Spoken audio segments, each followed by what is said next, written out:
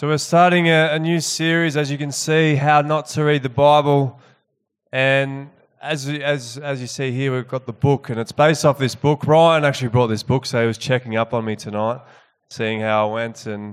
And interns also should know, because they're going through this book at the moment as well. So I encourage you, I'm not going to go into too much depth. I obviously want to there's a fair bit in this book. So if you want to go deeper, I'd encourage you to get the book. It's a great book. But I just want to ask this question. I want to see how many Bibles do you think have been sold or roughly been in production? Does anyone want to take a guess? Over 1 billion? Well, that's pretty good. How many billion you reckon? That's a pretty good guess, Ryan. Well done. 5 to 7 billion, and that was recorded in 1995 by Guinness Book of Records. But they also say there could be a lot more because we don't actually have, as you know, with the Bible, many people have gone across the world to give this to many, many people.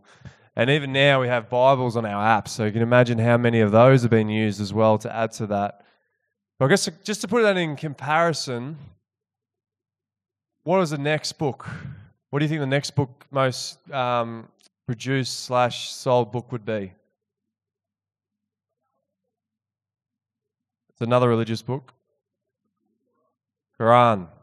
How many do you reckon have been estimated? 800 million.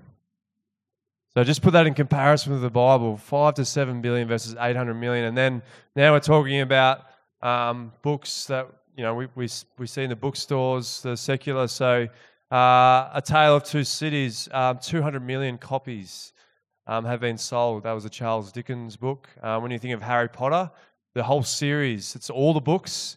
We get 600 millions, but actually individually not as much. And so I guess that's an incredible thing. 5 to 7 billion, and I reckon that's an underestimation. I think it'd have to be 10 billion or more that have been given. And I guess, why? Why has this thing been so heavily wanted? Why are people willing to die to get this into the hands of others? And, for me, I have literally seen this many, many times change people's lives. And someone that really was significant was my father. So my father he was a farmer and went through a severe drought. And he suffered a severe depression. And what helped him was actually reading this.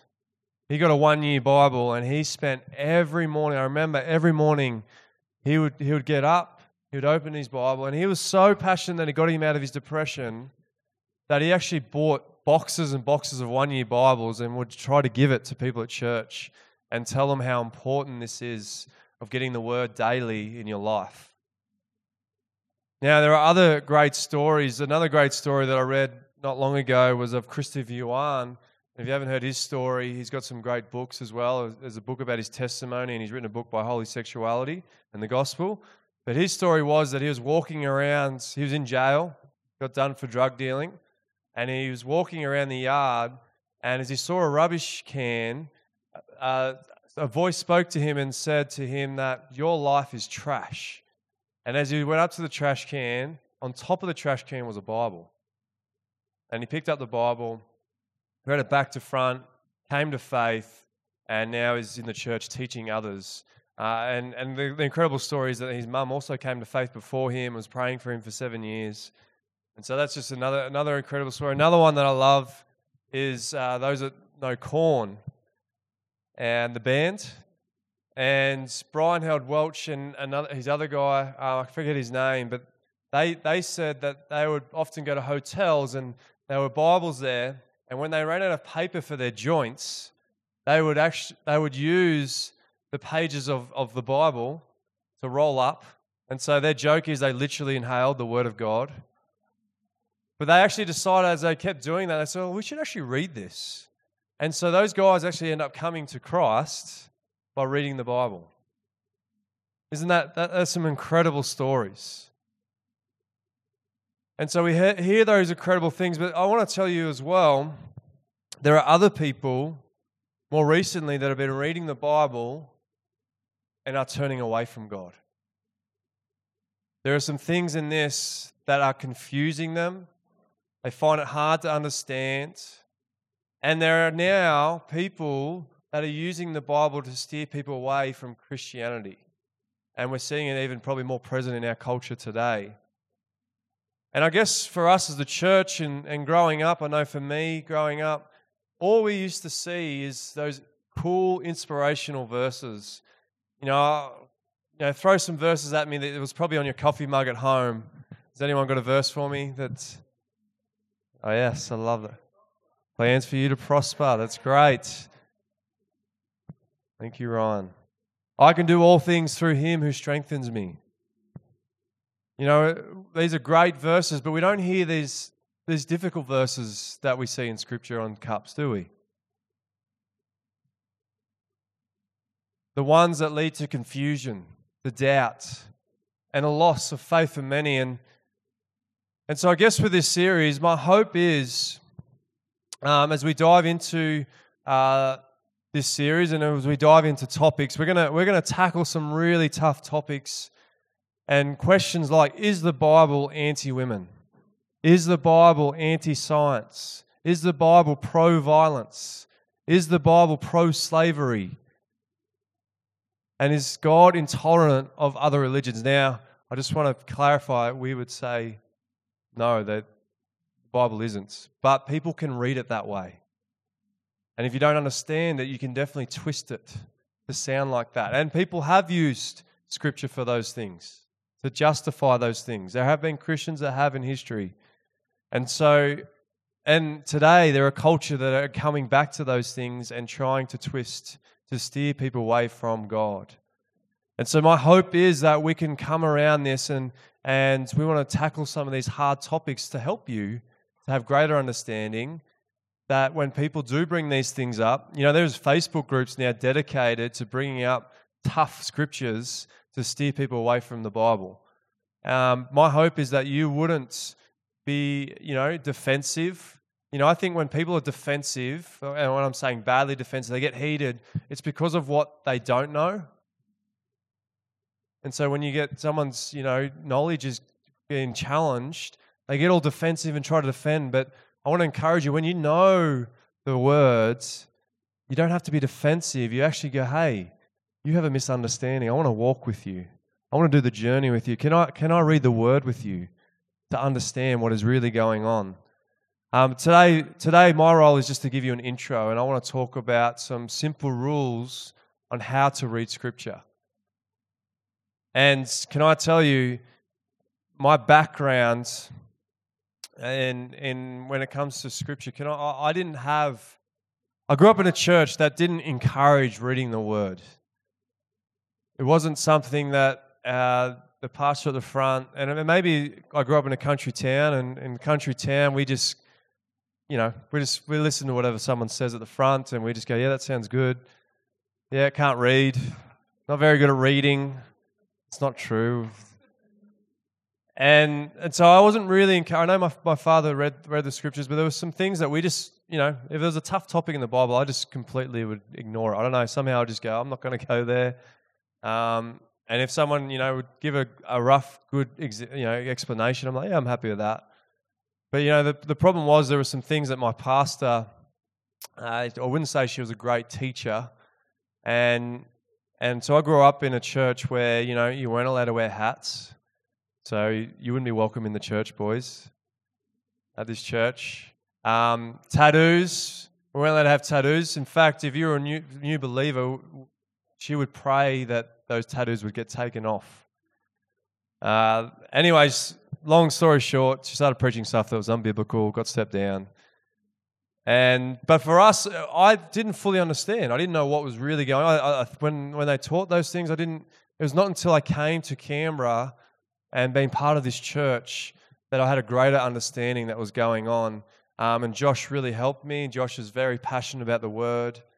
And I have to admit, I probably had a Sunday school knowledge of Scripture, meaning I only heard the good stories, Noah, Moses. Yeah, I read a bit about Jesus.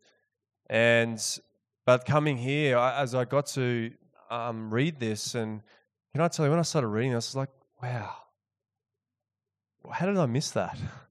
Did Jesus really say that? It changed my life. I definitely did. I grew up in a Christian home, and when I started reading this, it changed everything. And I thank Josh. And so, yeah, and I think, so that's the one extreme. I think the church can be that far, very, listen just to the person at the front, listen to everything they say, don't study it for yourself, don't challenge it. Okay, but then I think there's the other extreme that's going on, which I find a little bit in Canberra, and I just want you to be aware of this culture, is that I need to find the truth myself. And so how do I find that truth? Google. I'm going to Google the answers. Can I tell you, that's not always a great thing to do. You can find the answer that you need to find through Google to suit what you think, which is not always true. And so my hope as we go through this series, some would say the church that I was involved, very spirit heavy. Not so much word. And some here are very word heavy and not much spirit. I want to see the spirit and the word hand in hand. I want them to work together. They don't contradict each other. And so that's my heart as we go through this. That's the heart of this church. And so I just want to read Colossians 2. My goal is that you may be encouraged in the heart and united in love, so that you may have the full riches of complete understanding, in order that you may know the mystery of God, namely Christ, in whom are hidden all the treasures of wisdom and knowledge. I tell you this so that no one may deceive you by fine-sounding arguments. That's why we need to know this, because, we see it in the early church. They were deceived. They didn't have the knowledge. No excuses for us. We have the Word. We've got the New Testament now, and unfortunately, too many are getting deceived. Can I tell you, this is a warning for you. If you hear someone say, I was reading the scripture the other day, and God brought out a new revelation that no one's ever heard of, no one's ever taught on, but God spoke directly to you, can I just say, don't listen to him. There's nothing new that comes out of here.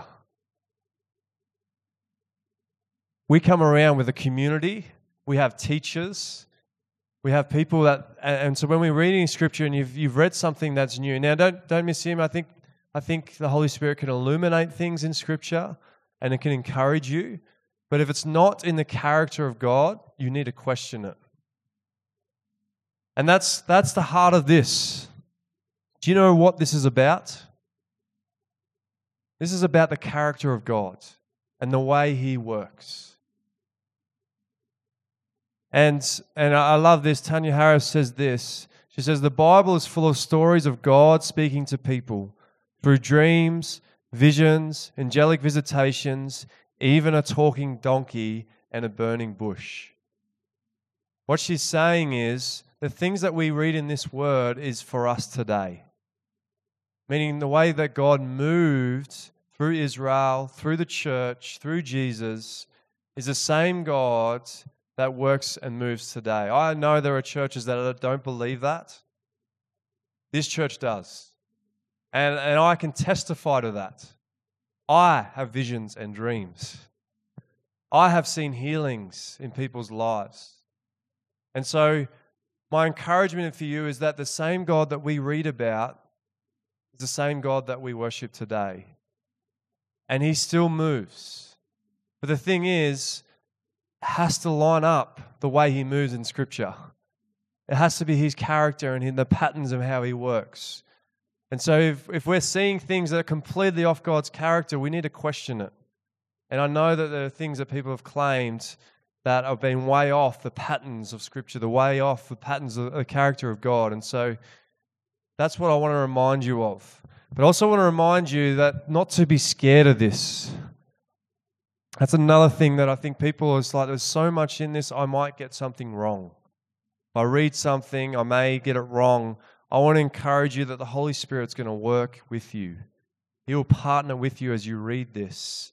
And if you do it in community, you'll have that protection. So don't be scared. You know, these guys, like Chris Yuan and so forth, you know, they had no one around them. They actually read it and the Holy Spirit helped them and it changed their life. And so, you know, when I go through this message, don't feel condemned that you may have got verses wrong and out of context. God is graceful. And God, you know, sometimes it's worth doing even though you might do it wrong at times. And so I want to encourage you that my heart is that you would pick this up and see the power that it has. This is God speaking.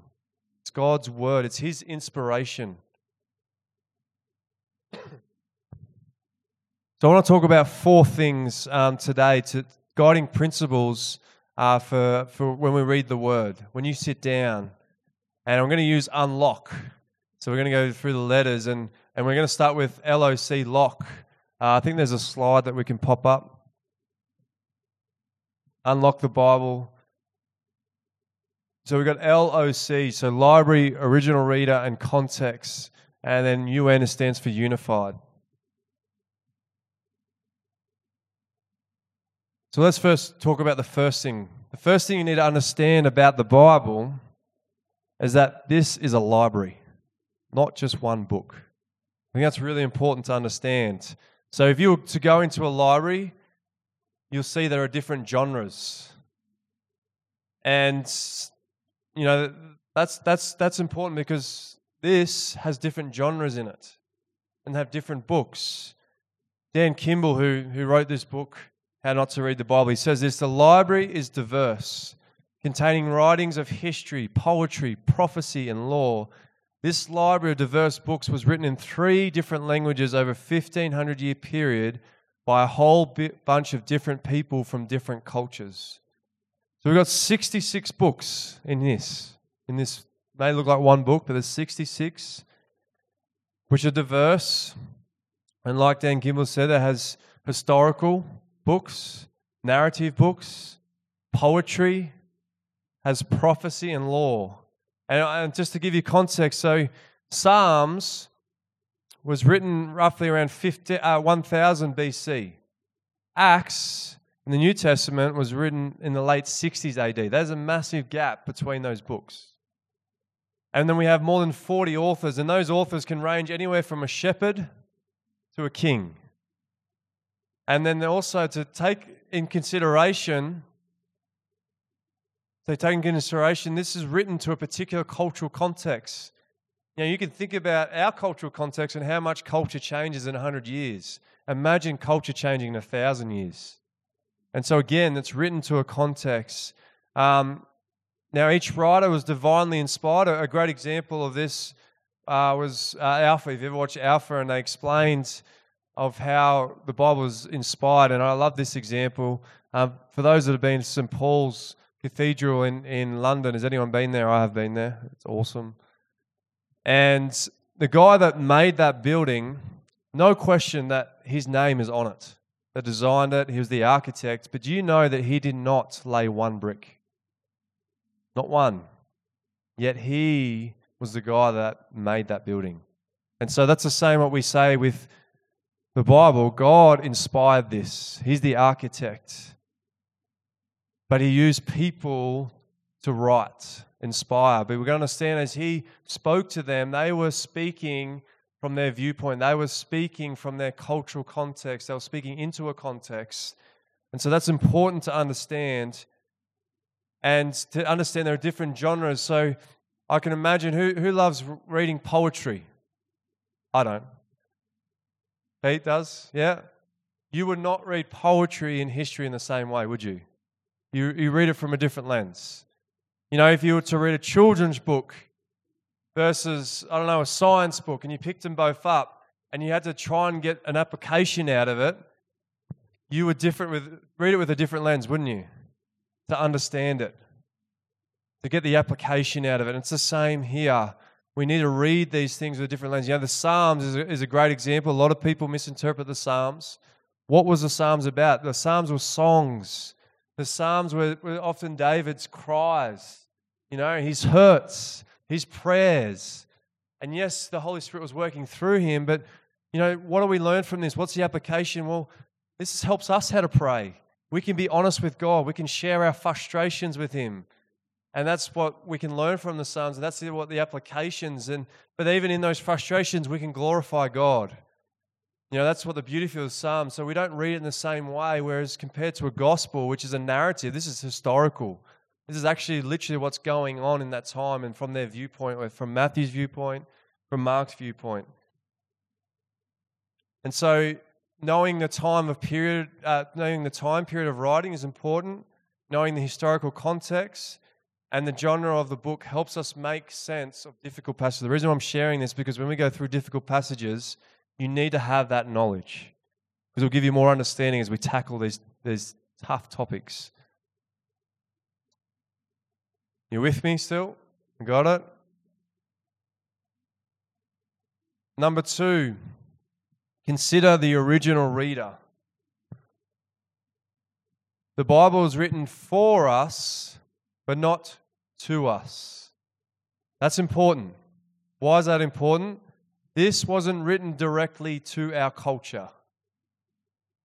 It wasn't written directly to me. Now, it is helpful for me, and I can get application from it, but you've got to understand, we need to understand the original reader and who it was written to before we can apply it to ourselves. 2 Timothy 3, verse 15 to 7 says, all Scripture is God-breathed and useful for teaching, rebuking, correcting, and training in righteousness, so that the servant of God may be thoroughly equipped for every good work. So we understand that doesn't mean we just ignore it then. If it's not written to us, well, why bother reading it? No, don't mishear me. It's written for us. We still can learn from it. We can be taught. We can be rebuked. We can be corrected. We can be trained in righteousness. But the first thing that we need to do is that we need to understand that the writer was writing to someone, and we need to understand what the reader was hearing and what they were listening to or reading from. Sometimes they were spoken, so some of them couldn't read. And so why is that important? I'll give you an example.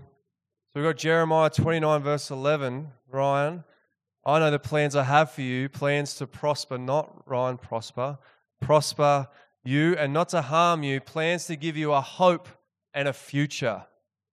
Sounds great, isn't it? It's a great verse.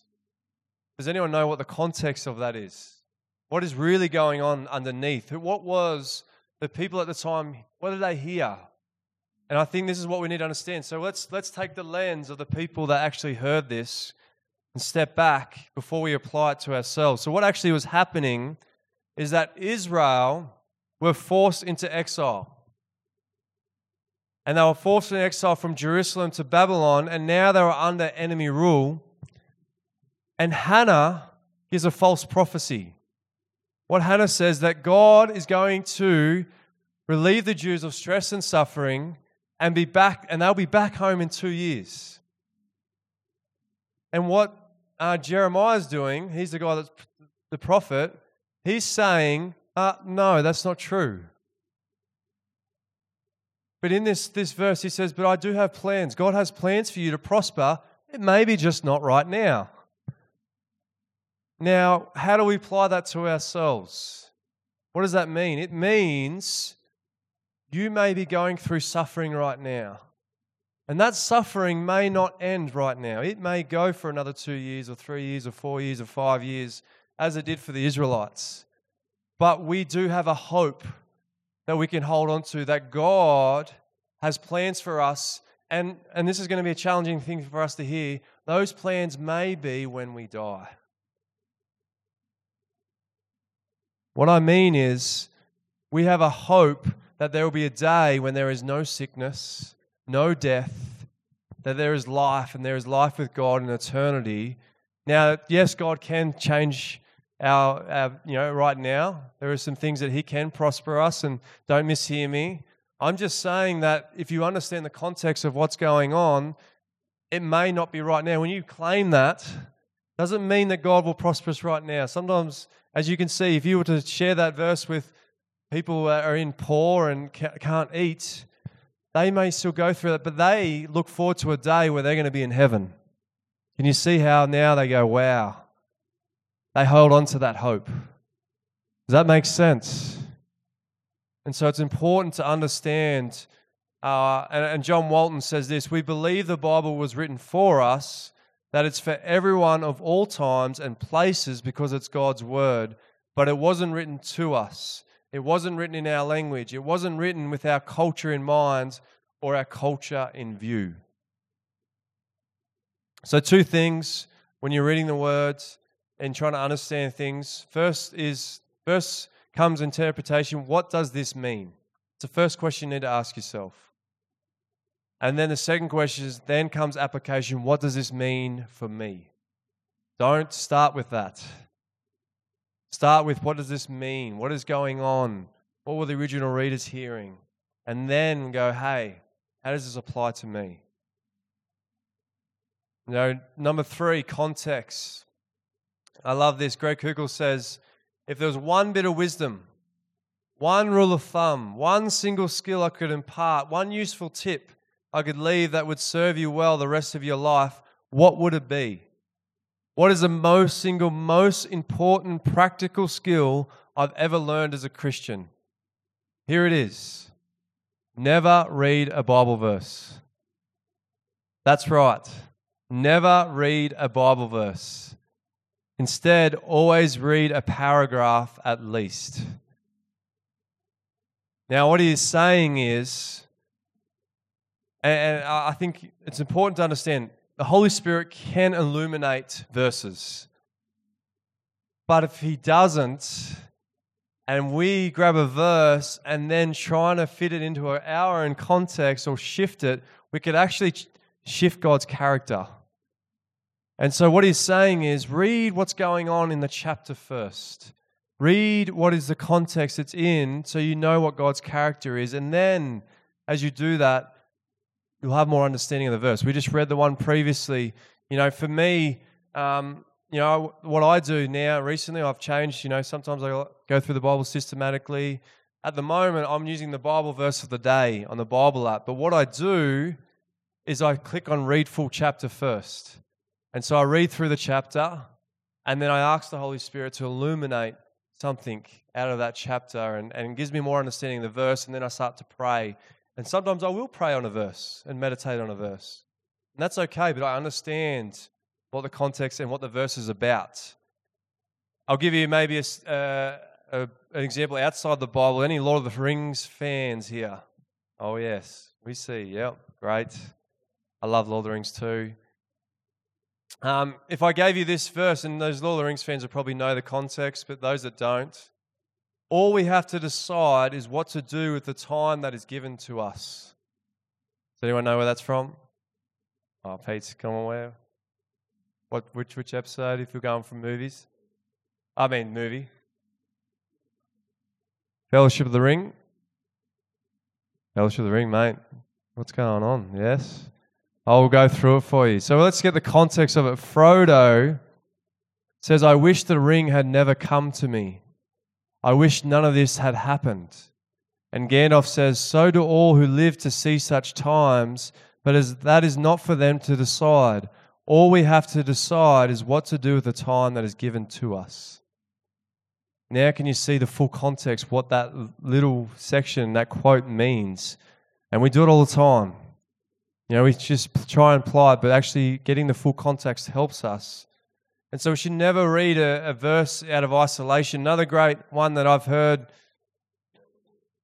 many times, I know Josh has talked about it, where 2 or 3 are gathered, there I am with them. God is with them. Now, I grew up in a church that quoted that all the time. And to be honest, if you were to say it, someone actually said it to me this morning after I preached this message. I didn't preach on this, but I was like, I might teach on this tonight. When we say that, and it's not a big deal that we say that, but do you know the full context of where that verse comes from? That verse comes from a place of conflict or discipline. And so if you have a conflict with someone and they don't listen to you, that verse is saying, grab 2 or 3, come to them, and God will be with you as you speak to them. Saying that God's authority is upon the 3. Does that make sense?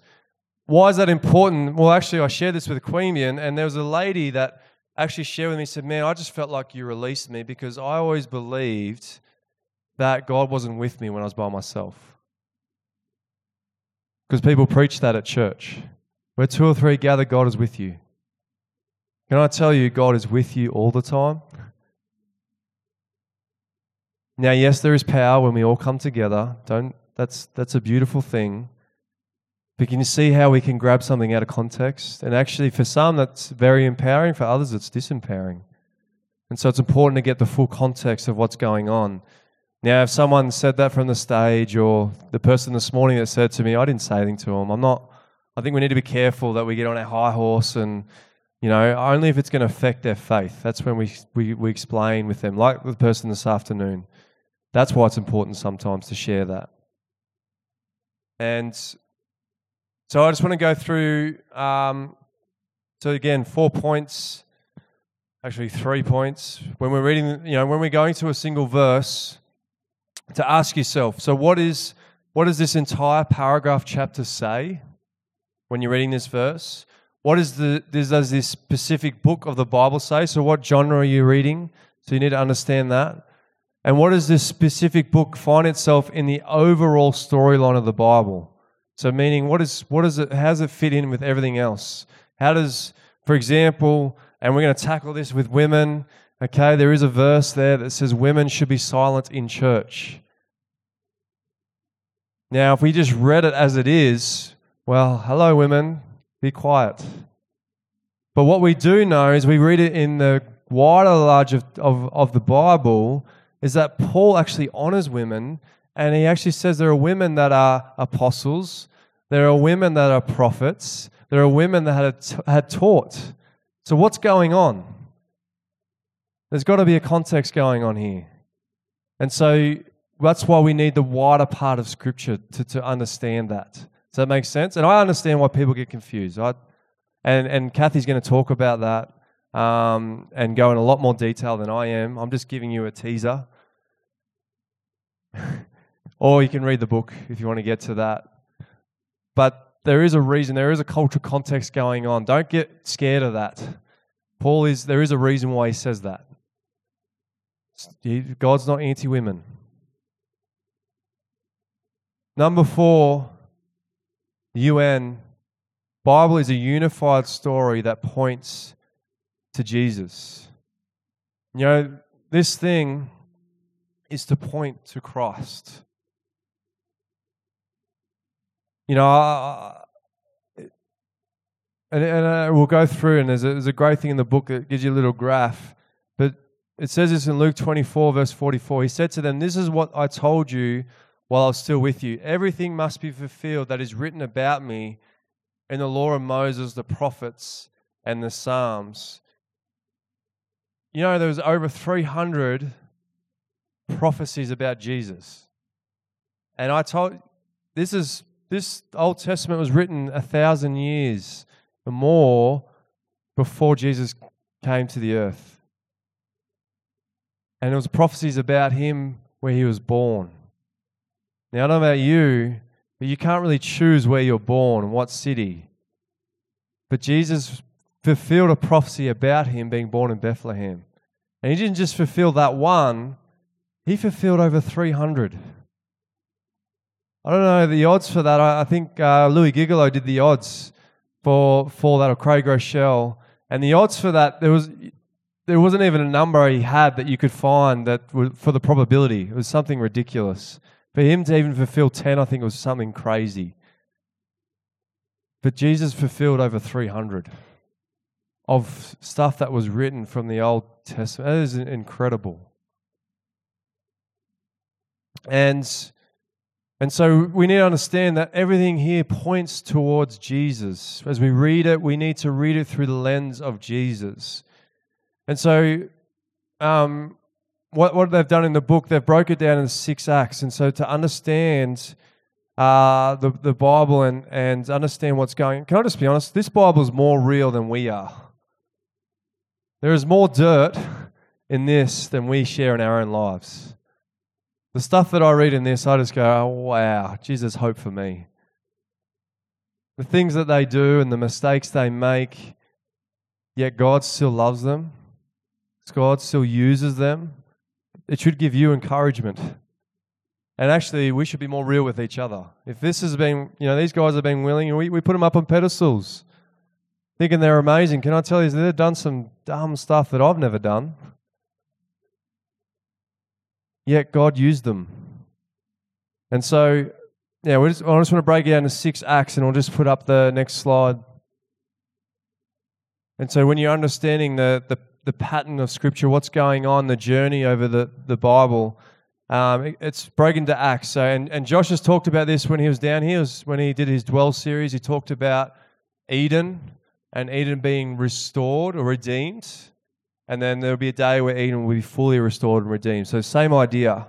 And that's how we should read Scripture, because that's what Scripture is. It's going through a journey of being restored or people being redeemed. And so Act 1, we see creation. God dwells with his people. And then we see in Act 2, I'm not talking about the book of Acts, I'm talking about an act. In Act 2, sin destroys God's good world. Violence, murder and war, male domination over women, rape, abuse, polygamy, marriage not as God intended. So now, God's creation's been distorted. In Act 3, redemption is initiated. But God's people who are supposed to be, this is Israel, who are supposed to bring blessing to the nations, end up being more evil than the nations around them. And we need to understand, and again, we've got someone that's going to talk about violence, but even God just at times destroyed Israel. Like, not fully, obviously, but they also got punished because they were more evil than the nations around them. But the prophets foresee that greater redemption is coming. Again, this is about Jesus. Act 4, I said Acts. Act 4, making you confused. Redemption provided in Jesus. We see Jesus bring redemption. Everything that was talked about, the one that was coming, was about him. And then in Act 5, everyone goes to the mission to share about Jesus' redemption. And then Act 6 is the redemption completed, which is the new Eden, restored Eden. Does that make sense? And so when we're reading this, we've got to understand there's a journey in each book. Does that make sense? And maybe they'll help us give a more understanding of the awful violence that goes on in the Old Testament. And that there was a day that Jesus was going to redeem and come. And, we're going to go through all the scriptures that talk about that.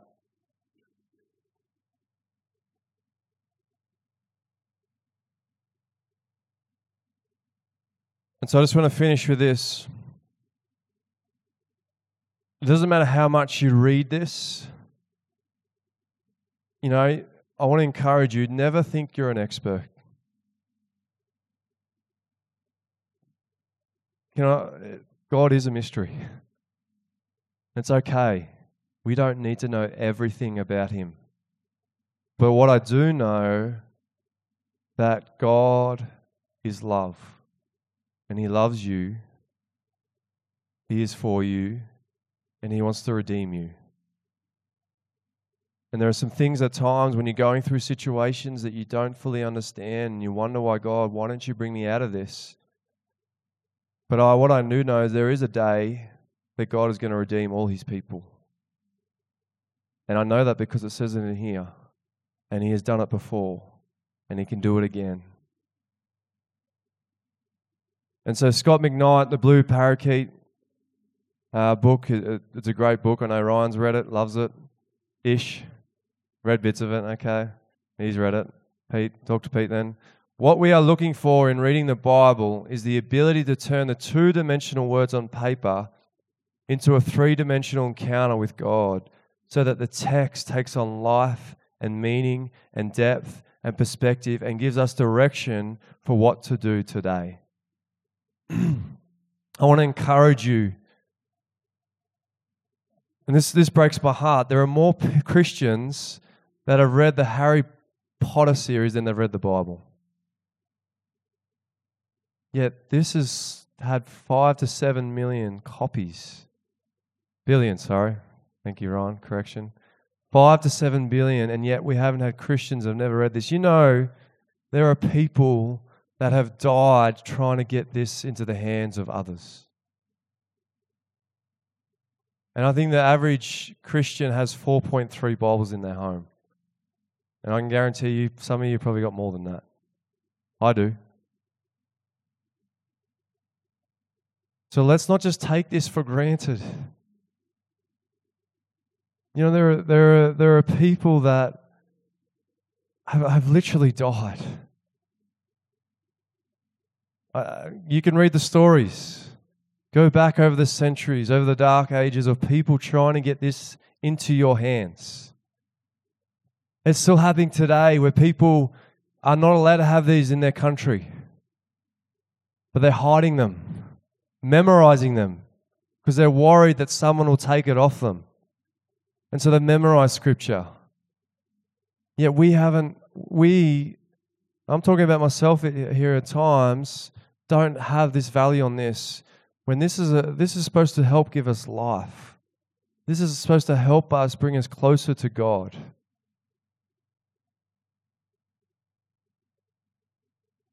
So I want to encourage you, keep it simple, start, and just continue. Don't complicate it. Maybe you heard today, hopefully these are basic rules, but it doesn't have to be 2 chapters a day. It could be a paragraph. You know, my friend who's just accepted to follow Christ recently, I did Alpha with him, and he said, "Kade, man, the Bible is so much better than Alpha."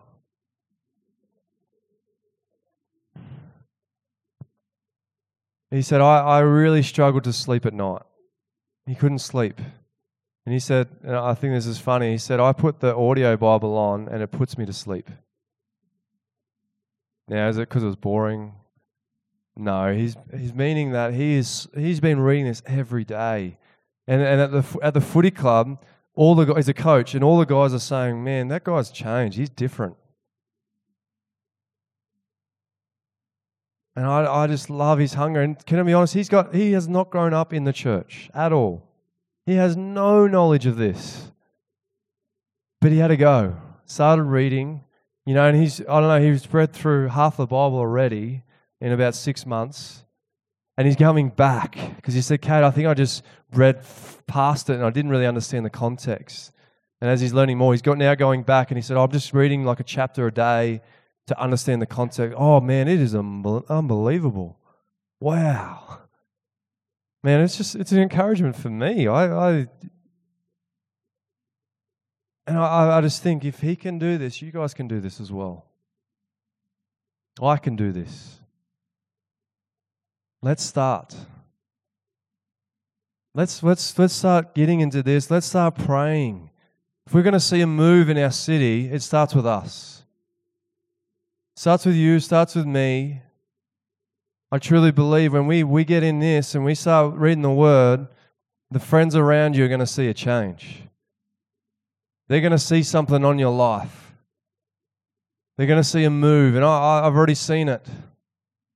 You know, my friend's already talking to his brother about God. And even I spoke to his brother, and his brother said, man, I see a change in him. I see a difference. Because this is about God. This is about a relationship with Him. Let's be hungry for God. Father God, we just thank you for your word.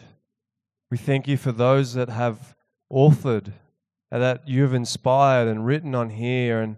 And this is a book that helps us on our journey. And Lord, we thank you for those that died trying to get this Bible in our hands. Lord, there are many across this world that died trying to get it into countries because they knew how much this could impact someone's life. And we have already heard the stories, but there are so many. There are millions and millions of people that have been impacted by your word. And so I just pray, Father, that we would pick up the word and we would get it in our hearts, in our minds. And I pray that we would grow closer with you. In Jesus' name, amen. Now, so for depending on your Lifecom leaders, some of the Lifecoms will be going through this to continue the conversation, to talk. We'll give you some study. If you're not, maybe you can do it yourself. We'll just pass it on to the Lifecom leaders. If you want to go in more depth, for those that are theologians in our church, Wesleyan Quadris rule is a great. Josh has got a blog on how he approaches Scripture. The quadrilateral, and he's got a plus there because he adds something else to it. But it's a great blog to how he reads Scripture, and it was obviously what John Wesley did when he was reading Scripture. So if you want to go in more depth, I've just gone through the basic principles, or you can read the book. But I'd encourage you that we were going to record these sermons, and so if you want to, if you miss a Sunday and you missed the one on is the Bible anti-women or anti-slavery, I know Dan's going to talk about slavery, because I know that's something that's very close to his heart, and yeah, they'll be recorded and up on YouTube, so you can watch that. But hopefully this will encourage you to go out and share the word with your friends and sit down with them and explain what's going on, and hopefully that will point them to Christ. Cool.